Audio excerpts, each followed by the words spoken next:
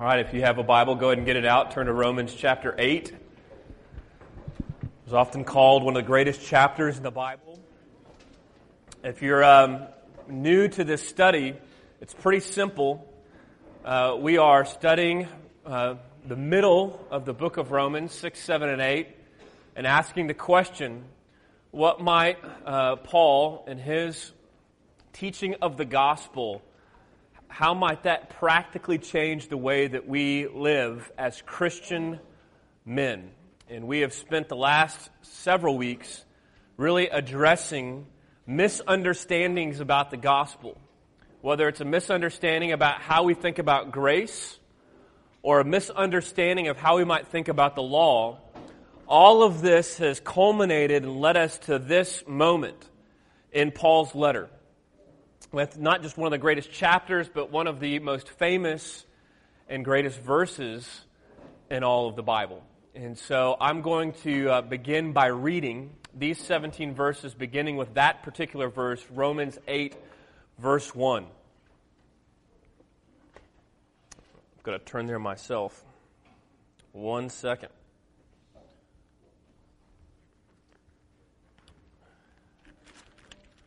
Okay, Romans 8, verse 1. Paul writes this, "There is, therefore, now no condemnation for those who are in Christ Jesus. For the law of the Spirit of life has set you free in Christ Jesus from the law of sin and death. For God has done what the law weakened by the flesh could not do, by sending His own Son in the likeness of sinful flesh and for sin. He condemned sin in the flesh in order that the righteous requirement of the law might be fulfilled in us, who walk not according to the flesh, but according to the Spirit. For those who live according to the flesh set their minds on the things of the flesh, but those who live according to the Spirit set their mind on the things of the Spirit. For to set the mind on the flesh is death, but to set the mind of the Spirit is life and peace. For the mind that is set on the flesh is hostile to God, for it cannot submit to God's law. Indeed, it cannot. Those who are in the flesh cannot please God. You, however, are not in the flesh, but in the Spirit, if in fact the Spirit of God dwells in you. Anyone who does not have the Spirit of Christ does not belong to Him. But if Christ is in you, although the body is dead because of sin, the Spirit is life because of righteousness. If the Spirit of Him who raised Jesus from the dead dwells in you, He who raised Christ Jesus from the dead will also give life to your mortal bodies through His Spirit who dwells in you. So then, brothers, we are debtors, not to the flesh to live according to the flesh, for if you live according to the flesh, you will die. But if by the Spirit you put to death the deeds of the body, you will live. For all who are led by the Spirit of God are sons of God. For you did not receive a spirit of slavery to fall back into fear, but you have received the Spirit of adoption as sons, by whom we cry, Abba, Father. The Spirit Himself bears witness with our spirit that we are children of God, and if children, then heirs, heirs of God, fellow heirs with Christ, provided we suffer with Him, in order that we may also be glorified with Him." This morning we have obviously a lot of ground to cover, and it's going to be quite a challenge to do these verses justice. And so my goal this morning is to give you a bit of an overview of what Paul is trying to communicate by way of focusing on one aspect. And so what I'm going to give to you this morning is really just one aspect of the gospel and one aspect, honestly, of what Paul is trying to communicate, all that he's trying to communicate in Romans 8. And this is what it is. This morning we're going to talk about the work of the Holy Spirit in the gospel of Jesus Christ. The work of the Holy Spirit in the gospel of Jesus Christ. John Owen, in his writing on the Holy Spirit, said this: "When God planned the great work of saving sinners, He provided two gifts. He gave us His Son, and He gave us His Spirit." Now, what is John Owen saying? I think what John Owen is trying to tell us is that the Holy Spirit is just as integral in the gospel as Jesus Christ himself is. And this morning my question to you is, do you believe that? Or as I'm saying that to you, do you think, man, Paul's kind of gone off his rocker? Like, that almost seems wrong to me. Isn't the gospel all about Jesus? Isn't that what he does?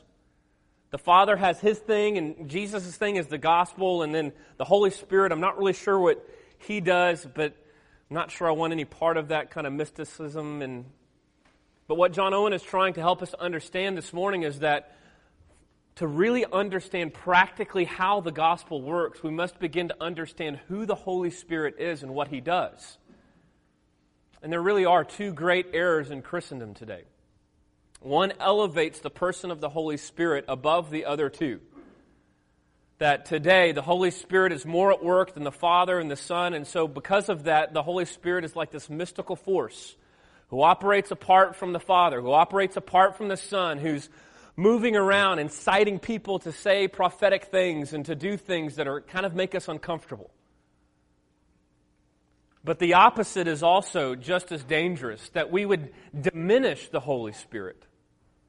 That really conceptually, practically, the way we think about God is really just God the Father and God the Son, and the Holy Spirit is, well, this kind of little nobody. And my hope this morning is to show you that what you believe actually matters. When I was in college, there was this saying that was going around among many of the Christians that theology doesn't matter. That it's really just how you act, what you do, are you being the right kind of Christian that you're supposed to be, that really theology does not matter. And one of my professors in seminary said it this way, Dr. Sinclair Ferguson, he said, not only does theology matter, everybody has theology. The question is, what kind of theologian are you? An atheist has a theology. In a minute, I'm going to talk a little bit about my time in the Atheist Agnostic Society at Texas A&M. But what do you think we talked about every single meeting? Talk about God.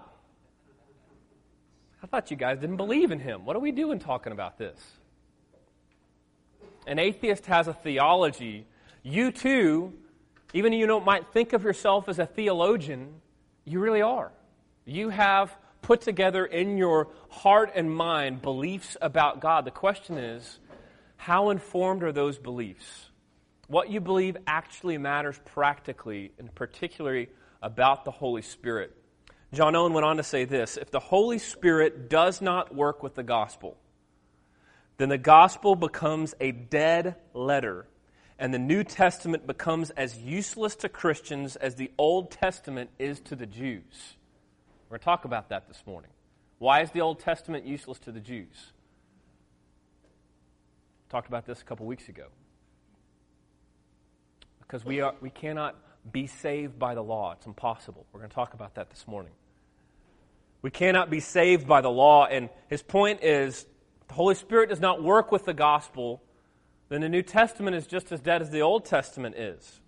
He says, consequently, we must realize that all spiritual good arising from salvation is revealed and given to us by the Holy Spirit. Without Him, we can do nothing. Do you believe that? Do you really believe that? See, the Holy Spirit's role is very clear. He's not some mystical force, and neither He's to be diminished, but His role is clear. His role is this. He gives to us all that Jesus Christ accomplished in His death and resurrection. That's what He does. He works everything that Jesus Christ accomplished when He died and when He rose again 2,000 years ago. Maybe another way to think about it is this. How does the gospel work, really? Practically, how is it that a man who was God and man, who died and rose again 2,000 years ago, how does that have any bearing on your life today in 2014? The answer is the work of the Holy Spirit. All right, so Paul's going to show us three things about the Holy Spirit and His work and how He works powerfully in the gospel. How Trinitarian are you? I know you think you are, or supposed to be, but really, how Trinitarian are you? Do you believe in Father, Son, and Holy Spirit? Because the Trinity is at work in the gospel, not just Jesus. The Father in His wisdom planned it. The Son in His humility carried it out. And now the Holy Spirit in His power works it into us. It gives us all that Jesus did for us on the cross. So, 3 things that the Holy Spirit gives us in the gospel. First, the Holy Spirit gives us forgiveness. And if you want to think about it in these terms, that's our justification. The Holy Spirit gives us forgiveness. Second, the Holy Spirit gives us life. He gives us life. That is our sanctification. And third, the Holy Spirit gives us sonship. He makes us sons. And that ultimately is our glorification. Forgiveness, life, sonship, justification, sanctification, glorification. This morning we're talking about the power of the Holy Spirit in the everyday life of a Christian. And so let's look at it together. Romans 8, verse 1, for the next several minutes. So the first thing we got to notice is one of Paul's most famous verses. And it's famous for a reason. I'm going to read it again. Romans 8, verse 1, he says, "There is therefore now no condemnation for those who are in Christ Jesus." All right, there is therefore means that everything that Paul has been writing over the last 2 chapters, and I would also add to the chapters that we have not gotten to study, all the first 7 chapters of Romans have all led to this moment. There is therefore. Therefore, you are a sinner, you have fallen short of the glory of God. Therefore. Are we to continue in sin that grace may abound? No. Therefore. Is the law no longer at work? Is it nullified? No. Therefore. All of this has led to this moment. There is therefore now no condemnation for those who are in Christ Jesus. This morning, though, I'm not going to begin with the condemnation part. We're going to end there under this point. I want to begin with the last 3 words because they're incredibly important. There is therefore now no condemnation for those who are in Christ Jesus. Paul uses this phrase, in Christ, or in Christ Jesus, over 160 times in his writings. For Paul, it's synonymous with being a follower of Jesus, being a Christian. In fact, in those days, people weren't called Christians. The first Christians were called that, really, by non-Christians. Paul described it as being in Christ. What does it mean to be a follower of Jesus? You are in Christ. What does it mean to be saved by Him? You are in Christ. What's significant about this is he's talking more about an identity than he is a worldview, a system of doctrine, or a set of moral rules. He's talking about something much deeper. Sure, it might include those things, but it's deeper. It's an identity change. You are now identified as someone who is in Christ Jesus. In other words, that Christ has so much consumed you that you are no longer recognized for who you were. You are now recognized for who Christ is in you, the hope of glory. And so this is amazing, and it's staggering, and honestly, it challenges the way we live. I mentioned before, when I was in college, I'd been a Christian for just a couple of years, and I was invited by a friend of mine to go to the Atheist Agnostic Society of Texas A&M. And it was almost like a religious self-help group. So we all sat in a circle, and each person would say, "Hi, my name is," and this is what I believe, right? So my name is Bill, and I'm an atheist. Hi. My name is Stephen. I'm agnostic. Hi. My name is Zach, and I'm a panentheist. Yes, we had one of those. Hi. I mean, it would just go around the circle. And of course, I was bracing for every single time it got to me, because I was the only one who would say, "Hi, my name is Paul, and I'm a Christian." Not just do I believe in God, I'm a Christian. I'm a Christian. And I was bracing because I knew that they did not like Christians very much. And the format of this was that each week, a different person in the group would pick a topic. And as I mentioned before, it was amazing to me how often that topic actually was God. For a bunch of people who didn't believe in Him or believed in the monotheistic conception of God, they sure talked about Him a lot. Finally, when it got to me, I said, well, next week, here's what I want to talk about. Why don't you like Christians? They loved it. So the next week we got together, and that's what we talked about.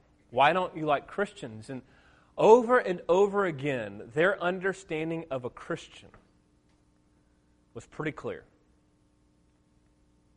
Somebody who thinks they believe in something but doesn't practically live the way they believe that. And somebody who claims to do all the right things but doesn't actually do them.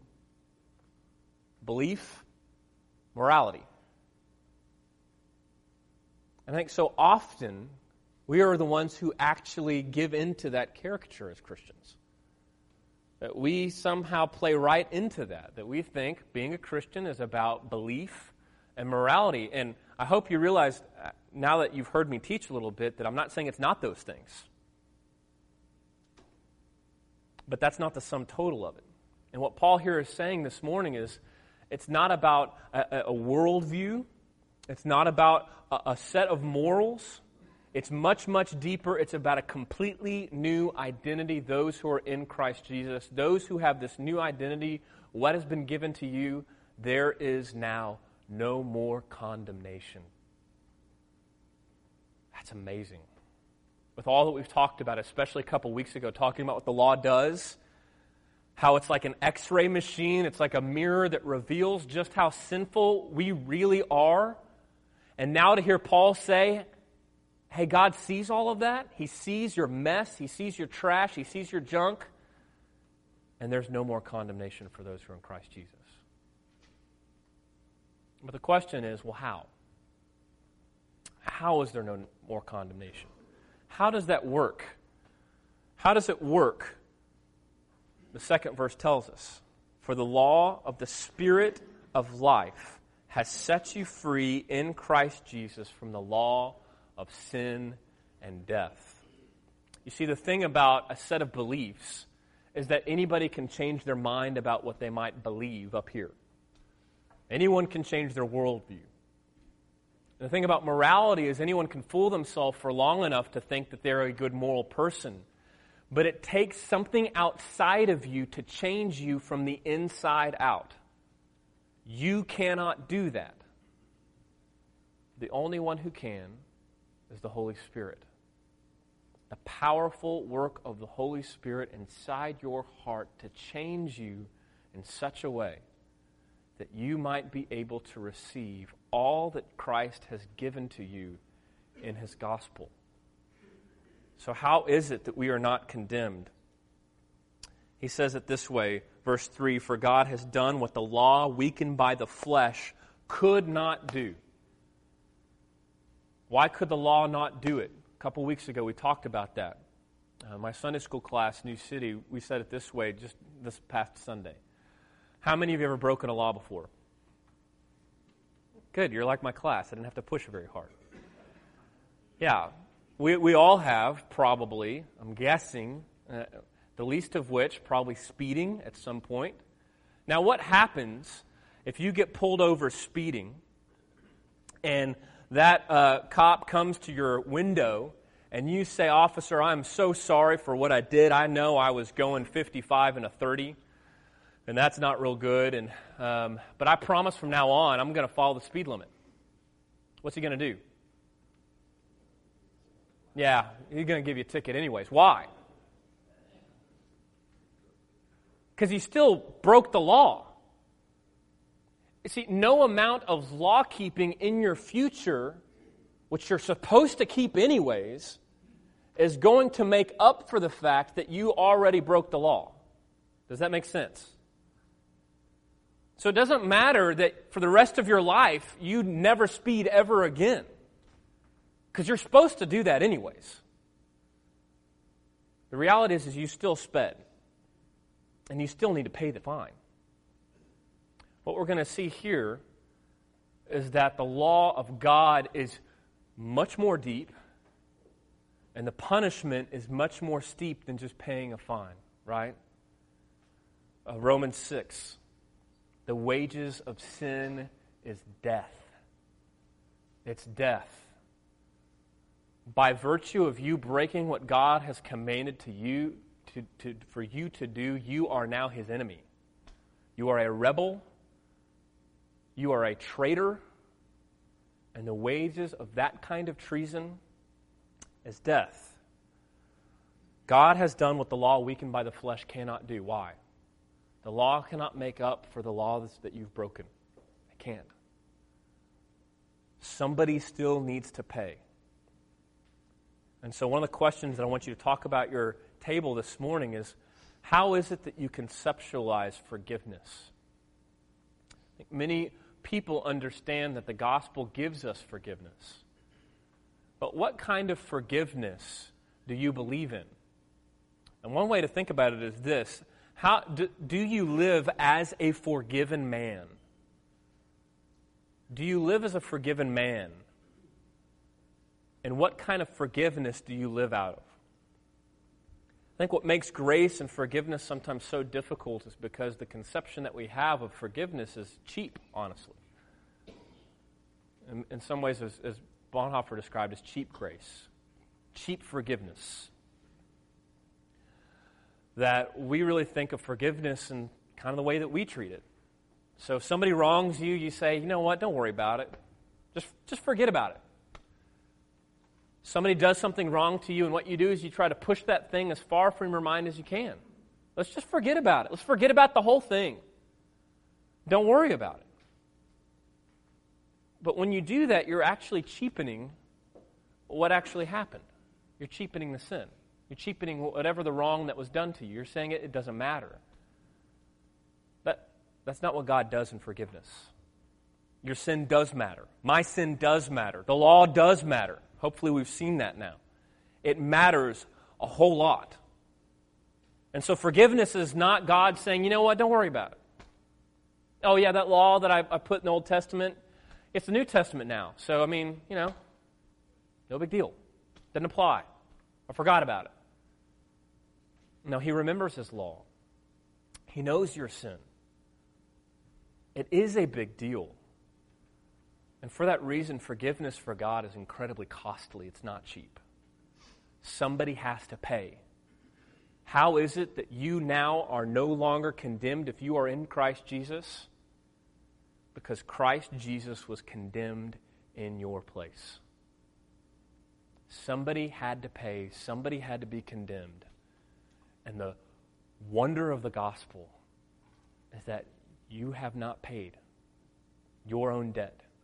Christ paid it for you. Jesus paid it all. He was condemned in your place. This is what it says: by sending his own Son in the likeness of sinful flesh, and for sin, he condemned sin in the flesh. Whose flesh?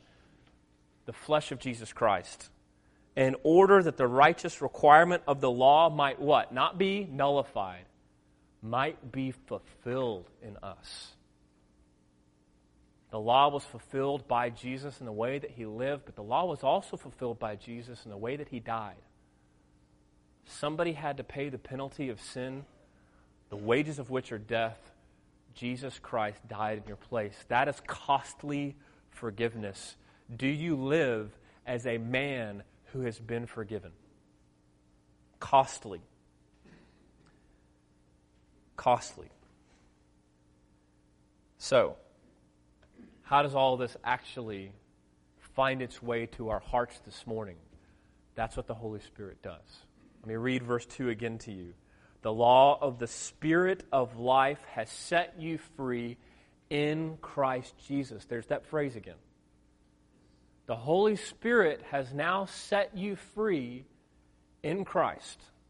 He has applied Christ's death in your place to your life, and he is now working it into you Titus says it this way, Titus 3:4, the book of Titus says this, but when the goodness and loving kindness of God our Savior appeared, He saved us not because of works done by us in righteousness, but according to His own mercy, by the washing of regeneration and renewal of the Holy Spirit, whom He poured out on us richly through Jesus Christ our Savior, so that being justified by His grace we might become heirs according to the hope of eternal life.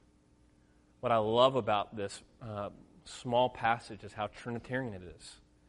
God the Father, God the Son, and God the Holy Spirit, all three of whom are at work in your salvation. The Holy Spirit, it says, He has been poured out on you for the washing of regeneration. How is it that a dead person is able to believe? Only by the power of the Holy Spirit regenerating your heart, causing it to beat again. How is it that a mind that has been corrupted by the folly of sin is able to comprehend the things of God? Only by the powerful illumination of the Holy Spirit. You cannot believe the gospel of Jesus Christ without the work of the Holy Spirit. You can't be justified without the work of the Holy Spirit, working Christ's death in your place, in your heart. The Holy Spirit gives us our justification. The Holy Spirit gives us forgiveness. Second, the Holy Spirit gives us life. Look at verse 9, Romans 8:9. He says this, he says, you, however, are not in the flesh, but you are in the Spirit. So he's talking to Christians. So he's saying, hey, how do you think of yourself? Remember, you're not in the flesh anymore. That's not who you are as a Christian. No, you are now in the Spirit, if in fact the Spirit of God dwells in you. And notice what he says, anyone who does not have the Spirit of Christ does not belong to Him. I mean, again, the Trinity is at work. If you do not have the Holy Spirit of Christ, then you do not belong to Christ. The two go together along with the work of the Father. Verse 10, but if Christ is in you, although the body is dead because of sin, the Spirit is life because of righteousness. All right, so if Christ is in you, although the body is dead because of sin, the Spirit is life because of righteousness. The Holy Spirit gives us life. Or in a word, the Holy Spirit sanctifies us. One of the great beauties of what we believe as Presbyterians is that God is sovereign not only in our justification, but He's also sovereignly working in our sanctification as well. Through the powerful working of the Holy Spirit, He didn't just save us, justify us, and say, okay, now you're on your own, but He justified us, and now He is powerfully working in our sanctification. He is working life into us. Well, what does that look like? What does that mean? Well, the life that you have is completely new. Completely new. And one way to think about it is that old phrase, you've been born again. That actually comes from a place. If you want to turn there, this is John 3, or you can just listen. It says, now there was a man of the Pharisees named Nicodemus, a ruler of the Jews. This man came to Jesus by night and said to Him, Rabbi, we know that you're a teacher. You've come from God, for no one else can do these signs that you do unless God is with him. And Jesus answered him, truly, truly, I say to you, unless one is born again, he cannot see the kingdom of God. He goes on and says, do not marvel that I said to you, you must be born again. The wind blows where it wishes, and you hear its sound, but you do not know where it comes from or where it goes. So it is everyone who is born of the Spirit. How is it that you can actually have such a transformed life now as a Christian, that people do not recognize who you used to be anymore? They only recognize you in Christ. How did that actually happen? By being born again by the power of the Holy Spirit. So practically, what's this look like? I wonder how many of you can remember the way you were before you came to faith in Jesus Christ. Before you were a Christian. Now, some of you, you're covenant children, right? You were baptized as infants, and you have, honestly, what I believe, sometimes we think we need to have these really just kind of dirty testimonies, right? I mean, they need to be just messed up in order to really show, Except what do we all pray for as dads? That our kids would not have those? That they would never know a day, right, where they did not. Some of you have that, and it's awesome. I hope that my children, my daughters, say that one day, that I don't remember. I don't remember not really knowing Him. But some of you remember what it was like before Christ. And I wonder for you, are you different? I want you to be honest about that. Don't just be hard or give the right Christian answer, what you think, but have you changed? And the answer is, if you know Jesus Christ, Holy Spirit's at work in you, the answer is yes. You have. For those of you who it's been more gradual, who can't remember a day when you didn't know Jesus and He didn't know you, you can still look at this over the course of your life. Change, transformation, growth in grace. Not perfection, but change. One of my buddies, when he was in seminary, he went to a different school, and he loved the guys with the harder testimonies, and had a group of guys, all of which had become Christians late in life, and they had just the craziest stories, and one of them in particular was really a sex addict. I mean, that's what he was. And so he did everything that somebody addicted to sex would do if he had no moral compass whatsoever. I mean, just slept with woman after woman after woman. And we're talking hundreds a year. Sometimes he didn't even know their name. And after he became a Christian that first year, he slept with 3. Now, if you just met him and he told you that, he said, I'm a Christian, but I slept with 3 women, you'd say, well, that's wrong. And you might look at him and be like, that's terrible. But then if you compare that to what he just left, you might say, wow, that's actually kind of a big deal. Now, that's a very graphic, a very harsh way of describing, I think, what the reality of life this side of heaven for the Christian looks like. That the Holy Spirit is powerful, so powerful that your life is going to look dramatically different if you're in Christ Jesus. Your life is going to look dramatically different. That doesn't mean you're going to be perfect. But this morning even, whether you consider yourself a Christian this morning or not, the fact that you are here tells me that the Holy Spirit, who is powerful, might be working in your life. Another way to think about it is how Paul talks about it in Galatians, the fruit of the Spirit.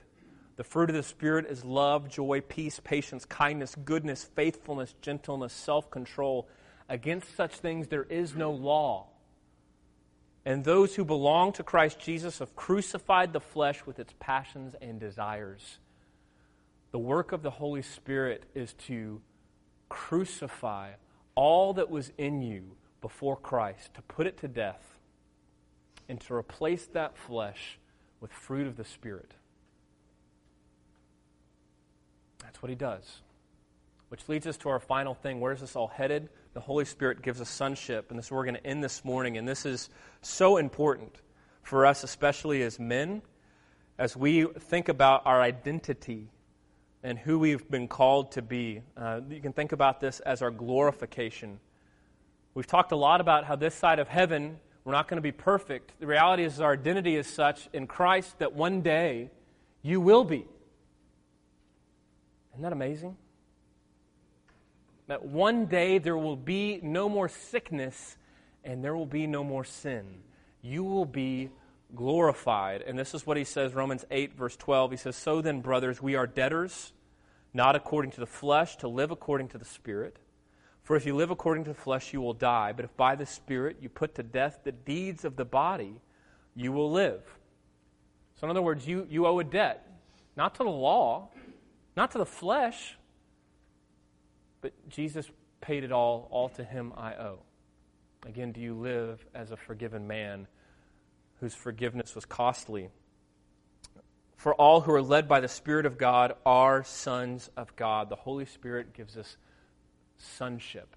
If you are led by the Spirit of God, you are a son of God. Is that your number one identity in this life?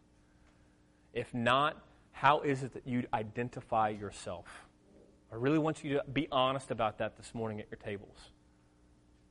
Mark asked that same question this past Sunday. How is it that you want to be known? Who are you? Do you see yourself first and foremost as a son of God, because that is what the Holy Spirit has given to you? For you did not receive a spirit of slavery to fall back to fear, but you have received the spirit of adoption of sons, by whom we call Abba Father. How do you know whether or not you see yourself as a son of God? Are you fearful? Are you fearful? Are you anxious this morning? As a man, what are you afraid of? What are you trying to control and put on your back? What is so ingrained in your identity that you are now a slave to it? And honestly, if that thing was taken away, you would be incredibly afraid. We have not begun a spirit of slavery, a spirit of fear. We've been set free. We've been set free by the Spirit. We've been adopted as sons. Finally, this leads to verse 16 and 17. The Spirit Himself bears witness with the Spirit that we are children of God, and if children, then heirs. Heirs of God, fellow heirs with Christ, providing we suffer with Him, in order that we may also be glorified with Him. Next week, we're going to talk about suffering. What role does suffering have to do in the life of a believer? But before we get to that, I want you to understand something about your glorification, where we're headed. The wonderful thing about being a son of God is that you are now heirs. Heirs according to the promise. All that has been promised to Abraham is now given to you. That's the message of Galatians. And Jesus Christ Himself said it this way. When He promised the giving of the Holy Spirit, He said this bold statement, that it is better for me to go away so that the Holy Spirit can come to you. And He says this, He says, He, the Holy Spirit, will glorify me, and He will take what is mine and declare it to you. I can't think of a better definition of what the Holy Spirit does. And of course, Jesus is the one who gives it to us. The Holy Spirit will take what is mine, Jesus says, and give it to you. All that is Christ's is yours. Why? Because the Holy Spirit has made you sons, heirs, co-heirs with Christ. He is our brother. He's our brother. We are co-heirs with Christ. We are heirs according to promise. So I'm going to leave you with this. 1 Peter 1, verse 3, and then send you to their tables. Peter begins his first letter this way. He says, Blessed be the God and Father of our Lord Jesus Christ, according to His great mercy. He has caused us to be born again. There's our word, our phrase, to a living hope through the resurrection of Jesus Christ from the dead, to an inheritance that is imperishable, undefiled, unfading, kept in heaven for you. If you remember, a few sessions ago we talked about the resurrection. Why the resurrection matters. Resurrection matters because the same Holy Spirit that raised Jesus Christ from the dead now dwells in you. In other words, the very God of the universe who spoke everything into existence, who made the sun, the moon, the stars, the wind, the seas, who raised Jesus from the dead, now has taken up residence in your heart. So as you face sin, as you face temptation, whose power are you trying to fight with? Is it your own? Or do you recognize that there is a power so much more powerful than anything you could ever imagine that now as a Christian dwells in you by the power of the Holy Spirit? Let me send you with that thought to your tables. I want you to talk about, what does the Holy Spirit have to do practically with your life as a Christian today? Let me pray. Father, thank you so much for your word, again, for the way that you teach us and show us things that are not just neat facts to memorize, but they really do have such practical implications in our everyday life. I pray that this reality of who the Holy Spirit is and this great gift that you've given to us now as believers, this side of the cross, still waiting on our ultimate glorification. Pray that we would see that the Holy Spirit has given us these things. Truly, He's given us forgiveness. He's given us life. He's given us this great power as sons. And so may we see ourselves in this way, forgiven, alive, and as sons, we ask in Jesus' name. Amen.